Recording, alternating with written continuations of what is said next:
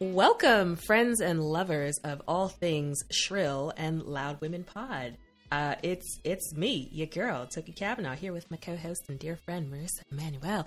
And we are reviewing Season 3, Episode 4, Ranchers.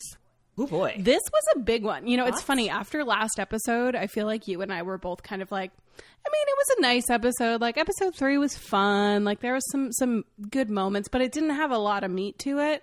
This one, we came back with, like, full meat. Like, 100% meat this episode. Yes. I was like, this is a lot to process. I'm glad I watched this earlier in the day, so I had time to, like, emotionally think about this. Okay. Shall we... Where do we begin? Because I feel like should we start from the beginning?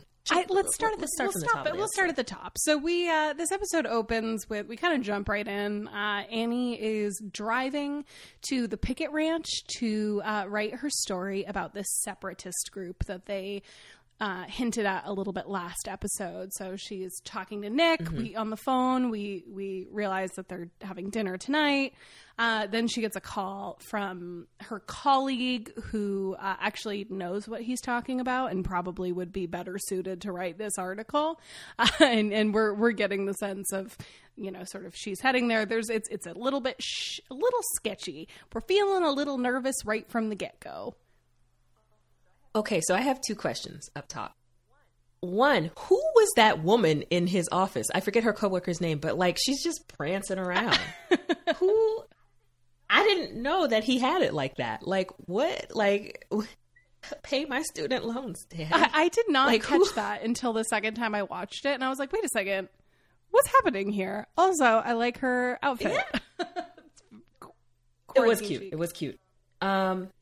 Yeah, who was that? And also, two, Annie should have known that this was about to go straight to hell when a child of the corn picked her up in that tractor. Like, what?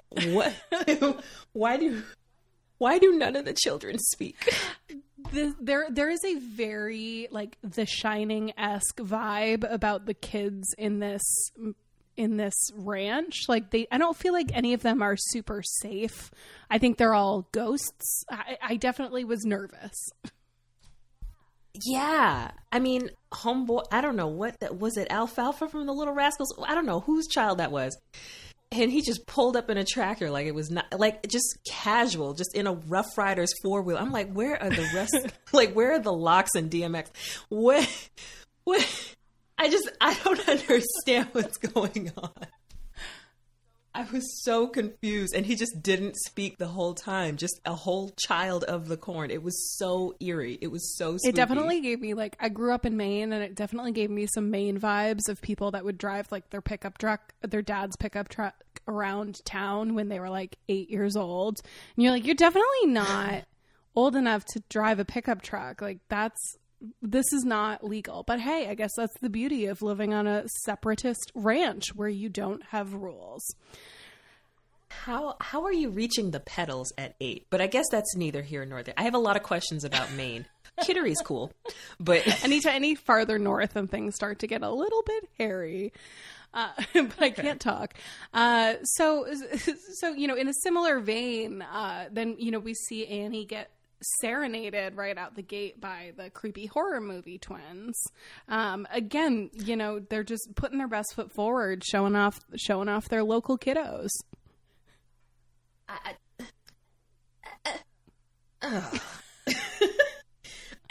think that should sum up my reaction. Yeah, I had a similar energy. So it's, you know, it was kind of interesting.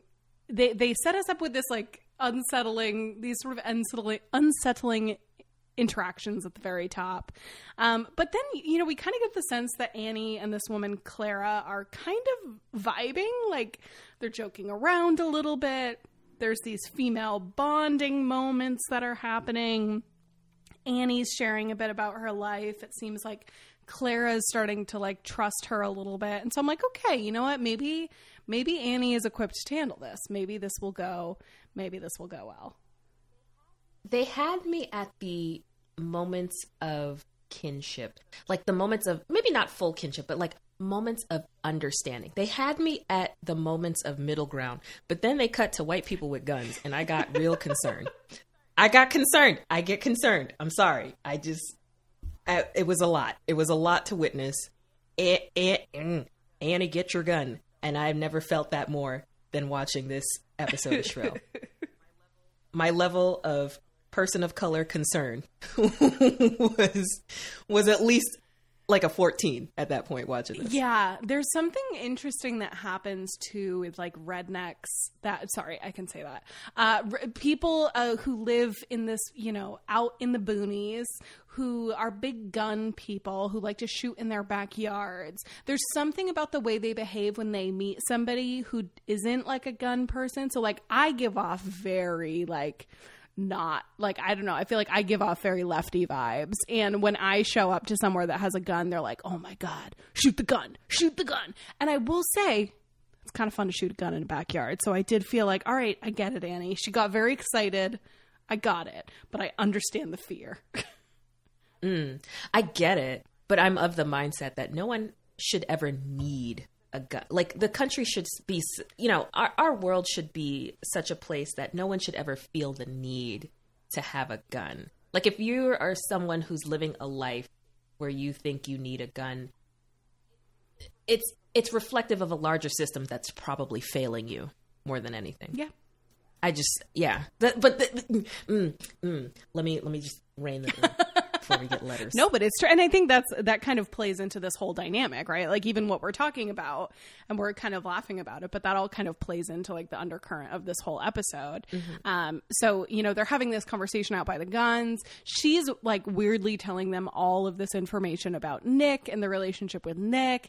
And it really filled us in as the audience of how she was looking at it. Like I didn't quite get up until this point that Annie was like, oh, we're about to be boyfriend, girlfriend. Like Annie really was like, we are on the cusp of a relationship. And I found it very weird that she was being this candid with these folks. But I was like, you know what? Whatever gets your job done. I don't know how this works. I feel like I've learned the hard way not to talk to people about a boy because somehow it's jinxed it. Right? Especially like someone in that type of, especially someone who doesn't like know you well. And you're like, well, there's this guy. He will never be your boyfriend if you say, well, there's this guy to somebody that you don't know. That's just, it's fully jinxing it. And so immediately I was like, oh, this is doomed to fail. Like from that moment, I was like, oh, okay, Annie is ready to like lock it down and it's not going to happen. You just knew it. The vibes were off. But okay, in Annie's defense, because we're going to get to that later in the episode, but in Annie's defense, you don't take, oh, you're my new favorite person to breakfast like all the time. No. Like all the time. And you don't send them a screenshot of their own thirst trap with a heart emoji. Like, okay, no, we'll say, okay, I'm putting an end to this because we need to carry this into the end. We can't get ahead of ourselves. True. So I'm going to get us back on track here and say, okay, Annie's sitting down with Clara. They then are having their little lunch together. And, again, it still seems kind of nice. They're all getting along. And then things start to go off the rails when Clara compares her husband to Martin Luther King Jr. I see the floor. Yes. What? These are the kind of... All right. Hold on. Let me gather before I alienate an entire swath. If they're still here, then they know what they're here for.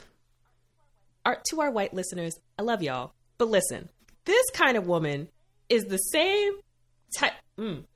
Listen, Suzanne, Clara, whatever your name is. Okay.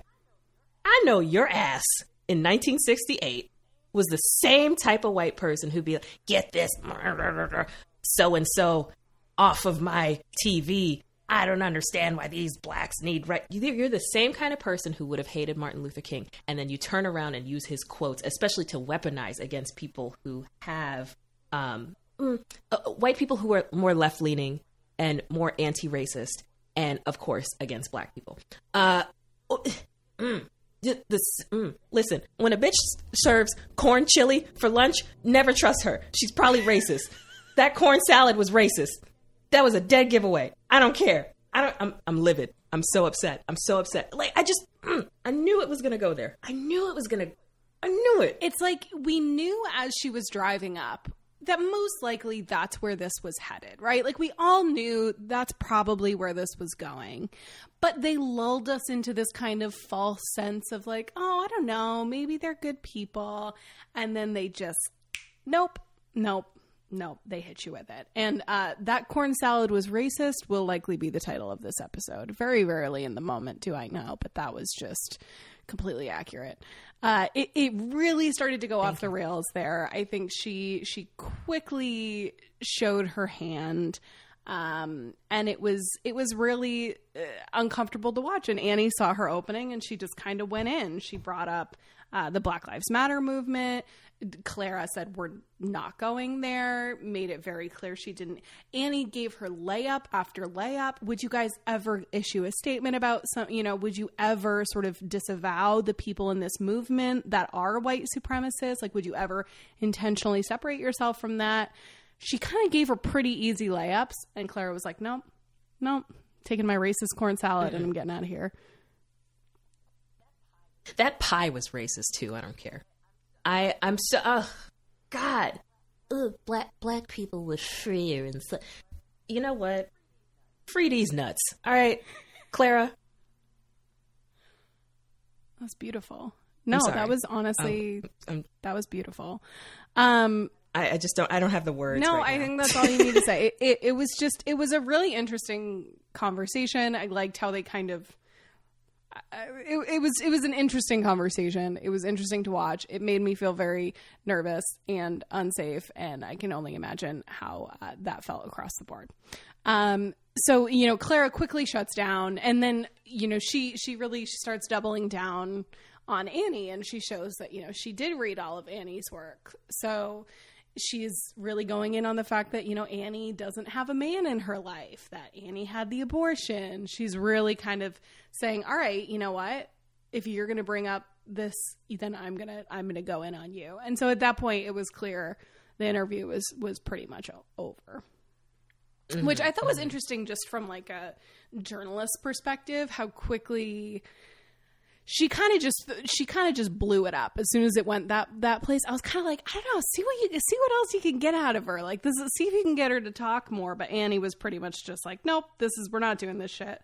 And I totally respect that view as well. I mean, it's like, that's when you find yourself in those situations, it's like a whole other deal. Yeah, go ahead. I commend Annie for, stepping claw. She was wearing those backless shoes. I was like, girl, that's brave. That was dumb. for stepping mule on that. Name of that shoe. Thank you. On that plantation separate. I don't know what to call. I cannot find the words in English, but just know I highly disapprove of these kind of people. I judge. Yeah, I don't blame you. I think it's interesting, just in this current moment too. It was just sort of an interesting lens to look at some of these subjects through this sort of extremist lens. But so Clara wraps things up, gives her a pie, which I'm immediately like, that's unsafe. And she makes a joke about eating around the arsenic, and I'm like, no, that's not a joke. Like, there's poison in that pie. Like, this is unsafe. You need to leave. You need to escape. And so Annie gets in her car and tears off. Yeah. Any final thoughts on the separatist ranch, the picket ranch? Oh, they can stay there. They can, that's what you feel. Keep it, You want to let those kids drive around all day? Keep it. Yeah, that was a lot. That was a pretty heavy, and I at the end of the scene, I kind of looked down at the timestamp and I was like, oh, that's only 15 minutes into the episode. We're not even halfway through the episode. Like, that was a fucking lot. Like, that was a lot. But I liked it. They packed so much into just that 15 minutes. That was an intense episode. So, okay, so while all of this is going down, our good friends Fran and Emily decide that they would like to make a sex tape. My biggest note here was that they decided to shoot their sex tape with their phone horizontal or vertical instead of horizontal. I was like, why would you do that? If you're gonna shoot a sex tape, at least give yourself full screen. You know what I mean? I want to see that ass in CinemaScope. Like, why would you vertical? Why would you do that in such a moment? I don't understand, and like, that's fine. You know what I mean? If that's how you want to do it, that's totally fine. So we sort of start off with them, and then, you know, Fran comes into the kitchen while Annie is making Nick pasta for dinner. And so I'm like, oh, okay, they're having dinner at the house. Okay. Tells Fran that she's going to tell Nick she has feelings for him. She calls Fran out on the fact that Gatorade is her sexy fuel, which I just thought was notable because I was like, that actually is really smart. I got to get those electrolytes up. And also, like, who just keeps that much Gatorade in their house? But, like, maybe I should start keeping Gatorade in my house. Like, why? Who am I to judge, you know? You know what? Listen, you gotta refuel. You gotta, if you packing, you gotta fuel. I can't hate. Put a what is that? A Luna bar? Those are for women. Put a Luna bar in the kit too. Yeah, you know what? That'll work. I only think about Gatorade from a hangover perspective, but I didn't really think about it on that side of things. And, you know, maybe I need to. So honestly, thank you to whoever in the writer's room leverages Gatorade in this way, because it's now opened my mind. So Nick comes over, they're having dinner. They're having this very like low lit romantic dinner together in the living room. Okay. Can I just, by all means, I am so disappointed because Annie went and cooked a whole batch of Victory Dick pasta. You are going to tell me, sir, that you let this woman cook you a whole serving of some penis a la vaca and you're not going to dick her down? Sir, exit the premise. Okay. All right. It's true. I did think it was actually like an unintentional callback to season 1 when she was like eating the post dick pasta in the kitchen. I was like, oh, okay, pasta's her like getting it meal, which, you know, Fran does the Gatorade, Annie carbo loads, and like everybody's got their own process, and I respect that. But they're clearly having like a romantic dinner. They're having this long joke about like getting the ranch together and like what their life would look like on this fake jokey ranch. Like they're very clearly vibing. And it's like this nice little romantic moment. The setup too on the like Betty sofa situation with all the houseplants hanging. How is such a charming house. I know we talk about it all the time, but very charming setup. Now, before we get too far down the Annie and Nick path, we just have to quickly check back in on Fran and Emily as they watch their sex tape. Not good immediatly. That's where it's not just the vertical aspect. See, I knew they fucked up because the dog was in the room. You don't know. As soon as the pet's in the room, it's going to go downhill. And you also just never want to watch yourself unless there was a production crew involved. I'm sorry. Like I need a gaffer and a mic man on set if we're going to make a whole, not that I would. Okay. I'm a Puritan. Don't judge. But I was going to say, I think anyone who's listened to this podcast more than one episode knows that neither of us is actually going to go down this path because we're afraid. Yeah, exactly. But I'm just saying, like, if you're gonna film yourself doing the jail, you gotta have somebody on set who knows your angles. At the minimum, I would need lighting. Like, I would need a lighting specialist to come in and just like help me out with lighting. At minimum, As soon as they set up that camera at the foot of the bed, I was like, oh, that's going to be a trash sex tape. Like, that's not a good angle for anybody. I don't care if you are Brad Pitt. That is not a good angle for anybody. Like, what is that? So at least get up a little higher. You know what I mean? Get that from above angle. So it was destined to fail from the beginning. But you know what? It was fun to watch because it was like, no, their sex tape was super fun to watch. That's not what I meant. But also, I mean, hey, good for both of them. It's 2021. It felt authentic. Like, it felt like, oh, that's what it would be like. Like, we would all, like, I would have this moment of, like, confidence. And then you see it and you're like, oh. But the beauty of it was, like, I loved when Emily was like, yeah, you were acting super, your face was weird, but like I was clearly like horned up for it. Like, look how horny I was for your weird face. And I was like, oh my God, what a beautiful sentiment that like we all are so weird in those moments. And like no one really looks that cool in those moments. But when it's the person you love or you're into or you're just feeling it, it doesn't matter that you look really stupid out of context. And I think that's beautiful. No one has any excuse for their O face. Like, everyone's O face is terrible in real life. Also, yes, ma'am. I've had the misfortune of overhearing people, but that might be one of the worst things. It's up there. It's up there with when last year I went on that nerd cruise, and the people in the cabin adjacent to ours, I overheard a person yell, "Oh, coitus." Like, that's number one. Yes, ma'am is number two. It was a nerd cruise. I don't know. They were probably MIT grads. Who knows? Yeah, I forgot about the yes, ma'am. That was, it comes out. It comes out sometimes. So, yeah. I thought that was beautiful. I liked that they ended with sort of admitting their love for each other. And I liked that Fran said it first because it brought me back to the end of last season where like Emily was the one that was pining after Fran. Emily was like wanting this so badly. And now Fran's the one that's like, yeah, I'm going to be vulnerable and put myself out there. And they are just such a like equitable, like 50-50 relationship that I just think is really beautiful and fun to watch. So I watched a porn once, but it was under duress. Don't look at me like that. Okay. Yeah. Okay, well, this is a whole other episode. When you say you are a Puritan, you are not joking. I'm not joking. Jeez. Okay, continue. I watched a porn once. It was under duress. But of course it was straight people things. So I'd never actually seen, what?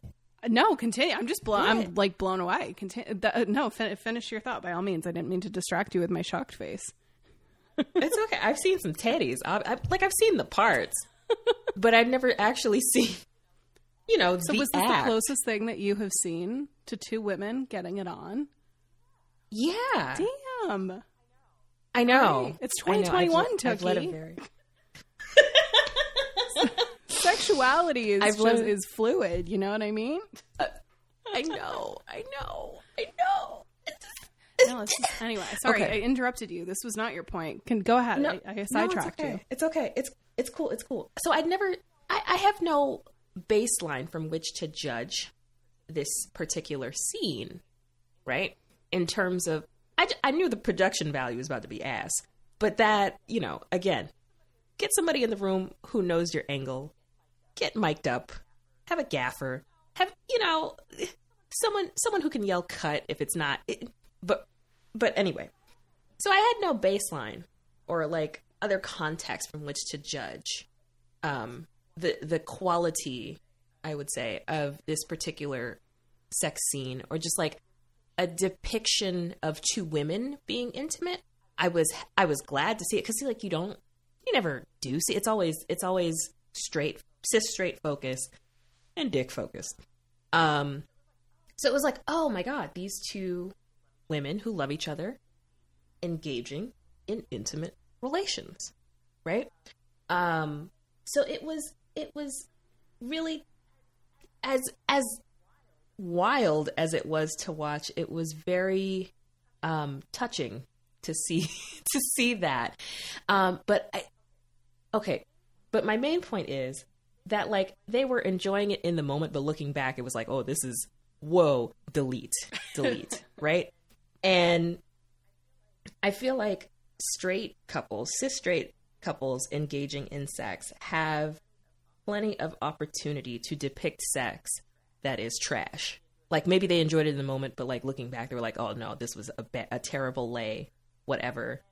And it's just nice to have people. I hope people get what I mean when I say this. It's nice to see that partnered people other than cis straight people can also aspire to mediocre sex and have that depicted.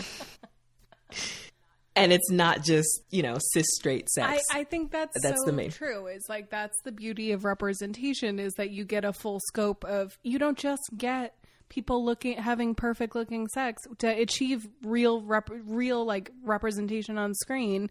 You've got to show same sex couples having bad or good sex, but that looks weird. Like it's all part of the whole thing. I think the other piece of it too is, so often what we see is through a male gaze when we see two women that are being intimate. And so to see it through what was clearly like a female production team, a predominantly female production team, that's different as well. And that also gives you some of that authenticity that when it's coming from a man, it's like, oh, and then they just caress each other's bosom. And it's like not real, And so I like that as well. That's a great point. Because it didn't, like, I'm clearly a voyeur in the situation, but it didn't feel voyeuristic. It didn't feel lecherous. It didn't feel like, ew, I'm looking in on these two hot women. Yeah, it just felt more sincere and more. Yeah, I thought it was a really fun way to explore that too through the lens of this sex tape. I just thought that was a really interesting scene, and it was just another moment where I was like, wow, these two are one of my favorite couples on TV ever. I just think that they're so much fun to watch. I love them. I just feel like if a man wrote this, the directions in the script would be like, she tittied toward her partner and breasted boobily up against her. Like, I say this all the time. I love that. And I just want to add one caveat here because Emily does use she, her pronouns. Fightmaster is the actor who plays Emily, and they use they, them, and non-binary. So I just want to make that clear, that there is that, we're talking about Emily, the character. We've used the word woman, she, her a lot in this conversation. So I just wanted to add that point of clarity. So speaking of which, ER is getting a ton of great press. Now this is the first episode we're recording since the show came out. So much good press, like so many really good interviews worth digging into. All these performers just have really interesting stories, and I highly recommend you read some of the coverage that's been coming out about the show. I thought that they're a great choice for this particular character of Emily. Yes, totally. I'm obsessed with. I just am obsessed with this performance. Yeah, there's like power in their presence and this like quiet confidence that is just really fun to watch play off of Lolly and, Fran's character. All right. So you ready to go to let's go to this. Let's go to this shit. Listen, I sharpened my machete while watching this. I had to pause and just... This one hurt my feelings. So Annie and Nick are eating in her bed. Couple things here. First of all, don't eat that pie. It's poison. Why would you eat that pie? That's a terrible idea. But actually, give it to him. Yeah, exactly. End. Take it, put it in a little to-ho bag for him and send him home with a poison pie. Second of all, don't sit and eat pie in someone's bed if you're not gonna fuck them. That feels like a very intimate, like if you're not gonna have a moment, don't get in their bed and eat pie together. I can't think of a more intimate romantic gesture than getting into bed with somebody and eating pie together. I need that on a poster or a tote bag. Don't eat my pie unless you're about to eat my pie. Like I need this because this facts. In my space, on my sheets with the crumbs. It's very intimate. Like, why would they do that? I want to know how they ended up in the bed. Like, whose idea was it to get in the bed and eat the pie in the bed? Anyway, so they're sitting there, they're eating eating the pie. They're having a nice conversation. And we see Annie decide this is her moment to start kind of admitting her feelings. She says, she starts out by saying that he's not stupid, and she realizes most of the guys that she dates are stupid. And I'm like, okay, well, this is a nugget of self-discovery that is important. So let's remember this. Stop dating idiots. But it was very clear from the moment she started talking, like, where this was going. The fact that she goes in really hot with, like, language, like, I'd like to be with you, like, very, like, serious, like, I have feelings for you. And I was like, like, as a friend, I was like, oh, just say, like, kiss him or something, like, start one step at a time. Don't, like, go in asking to be his girlfriend. And you could just see all over his face from the moment she started talking that he also knew where this was going, and it was not going well. Ugh. The whole episode was absolutely just a cringe. The whole episode. Okay. Not minus Fran and Emily, of course, but, like, different kind of cringe when watching the take back. But beginning episode was cringe, at the peak of which was at racist corn salad.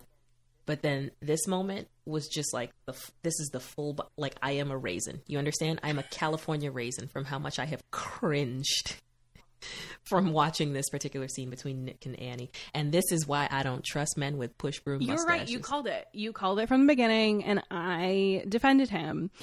The second that he said, it's very flattering, I also became a raisin. It was if every ounce of moisture that had ever touched my body just evaporated, and I was a prune. I was really grateful that she didn't just let him off the hook. I think one of the larger things here is that what I took out of it, and I'm curious sort of how you read it as well, is that men often treat women like me, like Annie, like sort of plus size women or fat women. They feel as if they can treat us like this because they place lower value on our time, on our energy. I've often been in a similar situation where you've been treated like a girlfriend or treated like a partner, but then they don't actually, like, have that care for you. And so it was really validating for me as someone who felt like I've been in this experience to watch her call him out, because, he was treating her like a girlfriend. Like, he's going on these breakfast dates. He's texting her all day. He's hyping her up, like, physically, and inviting her to his house at, late at night. And I think a lot of people related to that feeling of kind of feeling like, oh, okay, I'm good enough on some level, but, like, I'm not actually good enough for you because of sort of how I look or who I am. So that's one thing that was running through my mind. What's the gif of the lady with, like, all the math in front of her face? Like, that was me for a while, because he absolutely appreciates her mind. You can tell that. Like, he values her inner self. But other than the thirst trap that she posted, because we all know the intention of a thirst trap, other than the thirst trap, has he ever actually told her she's beautiful? That's one, like, has he ever expressed, not that your physical is the end all be all. I mean, we've rehashed this discussion 1,000 times, especially on this podcast. It's not that all of her value is tied to her appearance, but on some level, if there is interest in you, some of it, a portion of that, will be in how you look and if you are beautiful to someone, right? And had he ever expressed to her, that's my question, had he ever expressed to her that she is physically beautiful to him? Because, like, Annie could get it. Yeah. Like, we saw her, she could slay. She looks good. We've seen her in some outfits. Okay, the thirst trap worked. Right? Yeah. She's not paper bagging out here. She's a good-looking woman. Yeah. So has he expressed that kind of desire? Because, like, I don't know. I don't know how sexuality works. Okay. But like, you don't want to, you're not going to the bone zone if there's no like, oh, you physically look boneable to me. Yeah. And I wonder if it's like how much of it is conscious versus subconscious too, because my watching of that, and this is me bringing sort of Marissa personal baggage, is like, okay, he likes her and is probably attracted to, I mean, he wouldn't have sort of reacted that way in the thirst trap if he was not physically attracted to her, if he didn't have that like romantic on some level attraction to her, even if it was just sexual, but obviously mental too, based on what we're saying. But if, my baggage that I'm bringing and my view on it is that on some level, he's like, I can't be with you romantically in like a public way because of how you look. And so I don't know if it's conscious or unconscious, because I think I've had experiences where it's been conscious and I've had experiences where it's been subconscious, that somebody kind of draws that boundary because they're like, whether it's before or after you've hooked up to some degree or you've had those romantic conversations, there are some people who just go, oh, you know what? I'm too conscientious of what everybody else thinks, and I need to sort of draw this line here. So that's how I read this, is that they do have this connection. He does care about her. He is attracted to her on some level. But there is that block around how she looks. Yeah. Yeah. I can't negate that at all. I mean, way to waste her time too, especially if he wasn't going to be upfront about his situation. Like, you don't invite your quote unquote favorite person over at 1 a.m. after they post a thirst.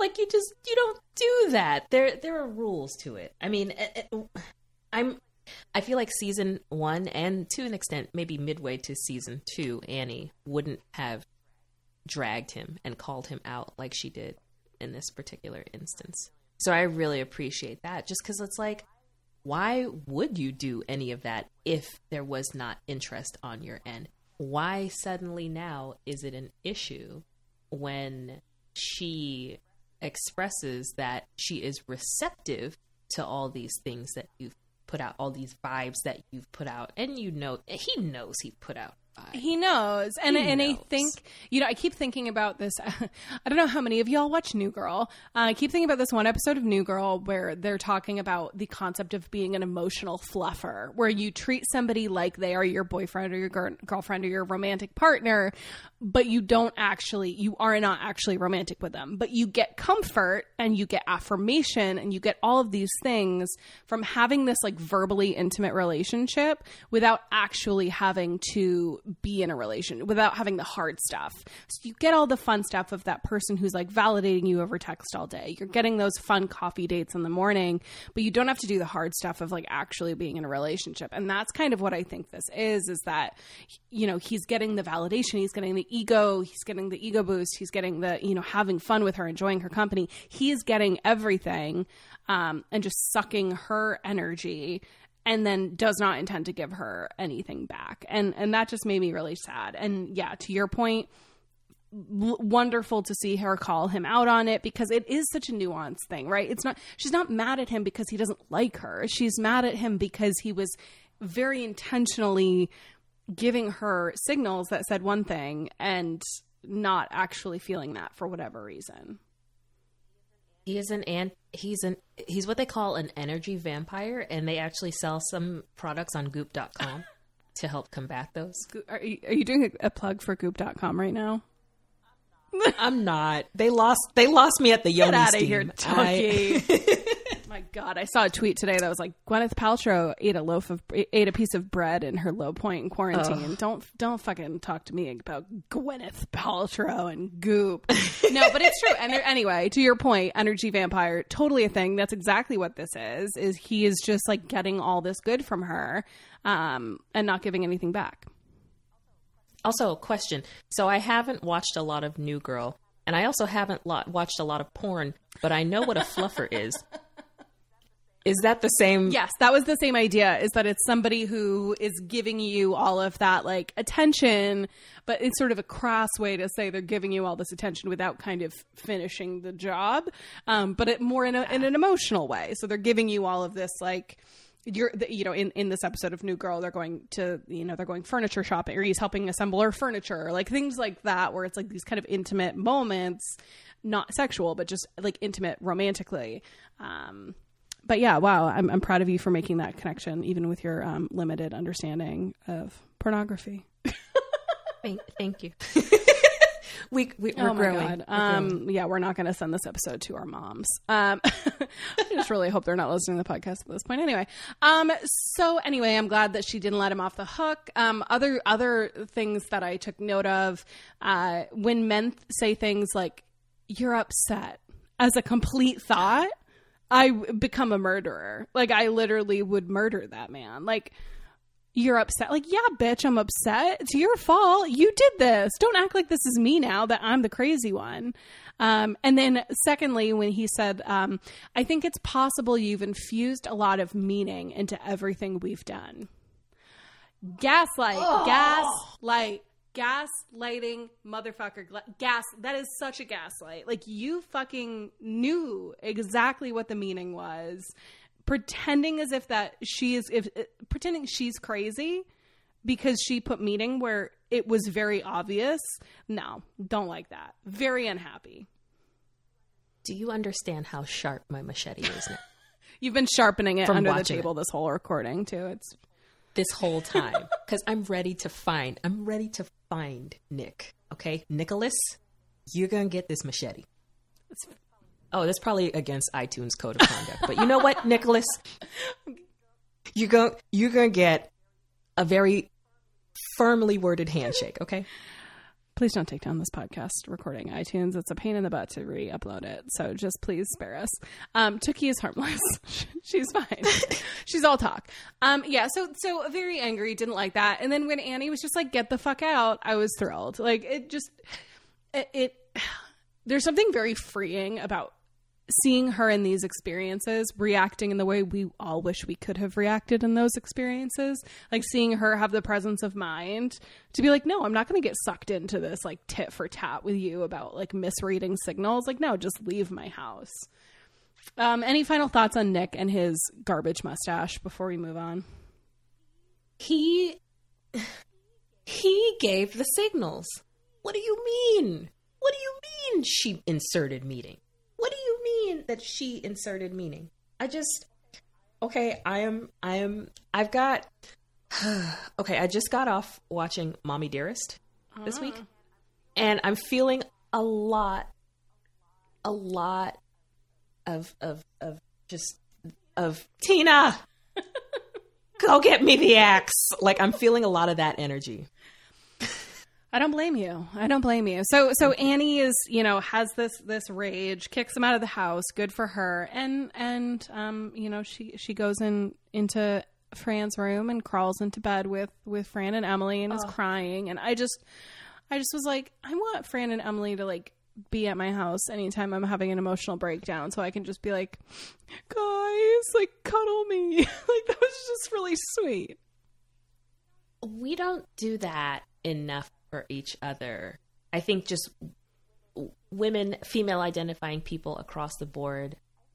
You need those friends who you can just crawl into the futon with and sob about a fuckboy. Because, man, let me tell you, first of all, I hope that future Annie looks back on this and is like, you let this man with a bird chest and a push broom mustache hurt your feelings like this, come into your life and bring you some day old Denny's.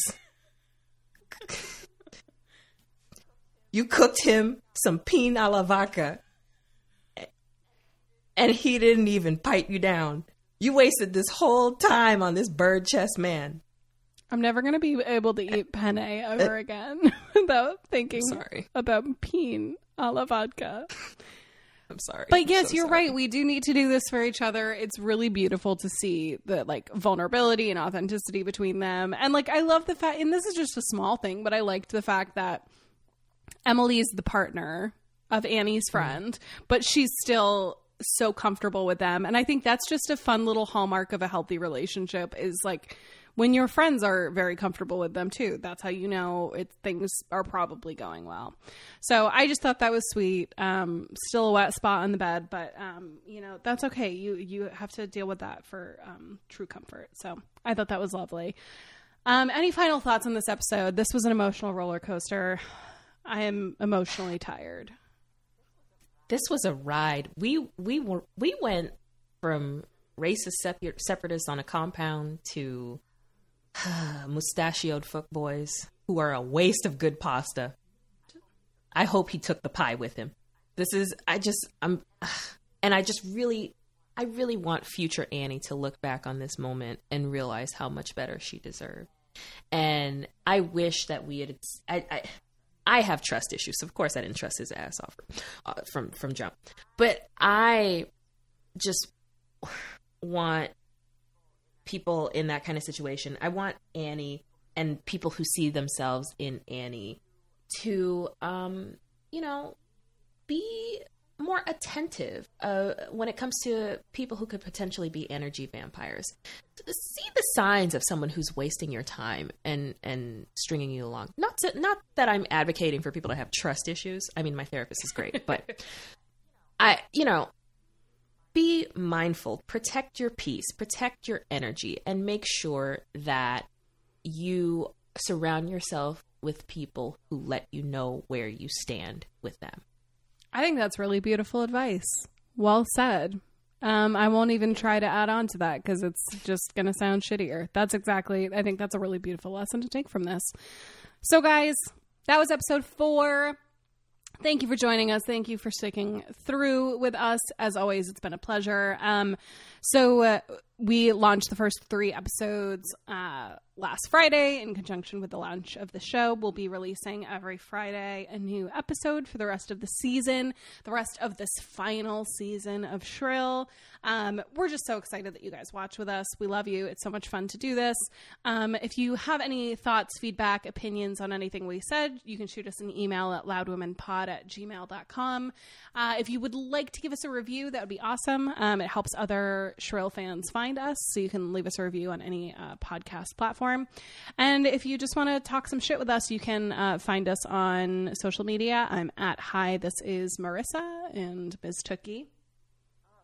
Oh, good Lord. Listen, I've been trying to chill out on the internet, but I feel my problematicness creeping back in because someone has to put a stop to white boy summer, and it might have to be me. So you can find me at Tookie Monster, Tooky Monster, and help me on my crusade to end all things Chet Hanks, please. And if anyone can do it, it's you, my friend. All right, folks, have a good week, and we will see you next time. We love you.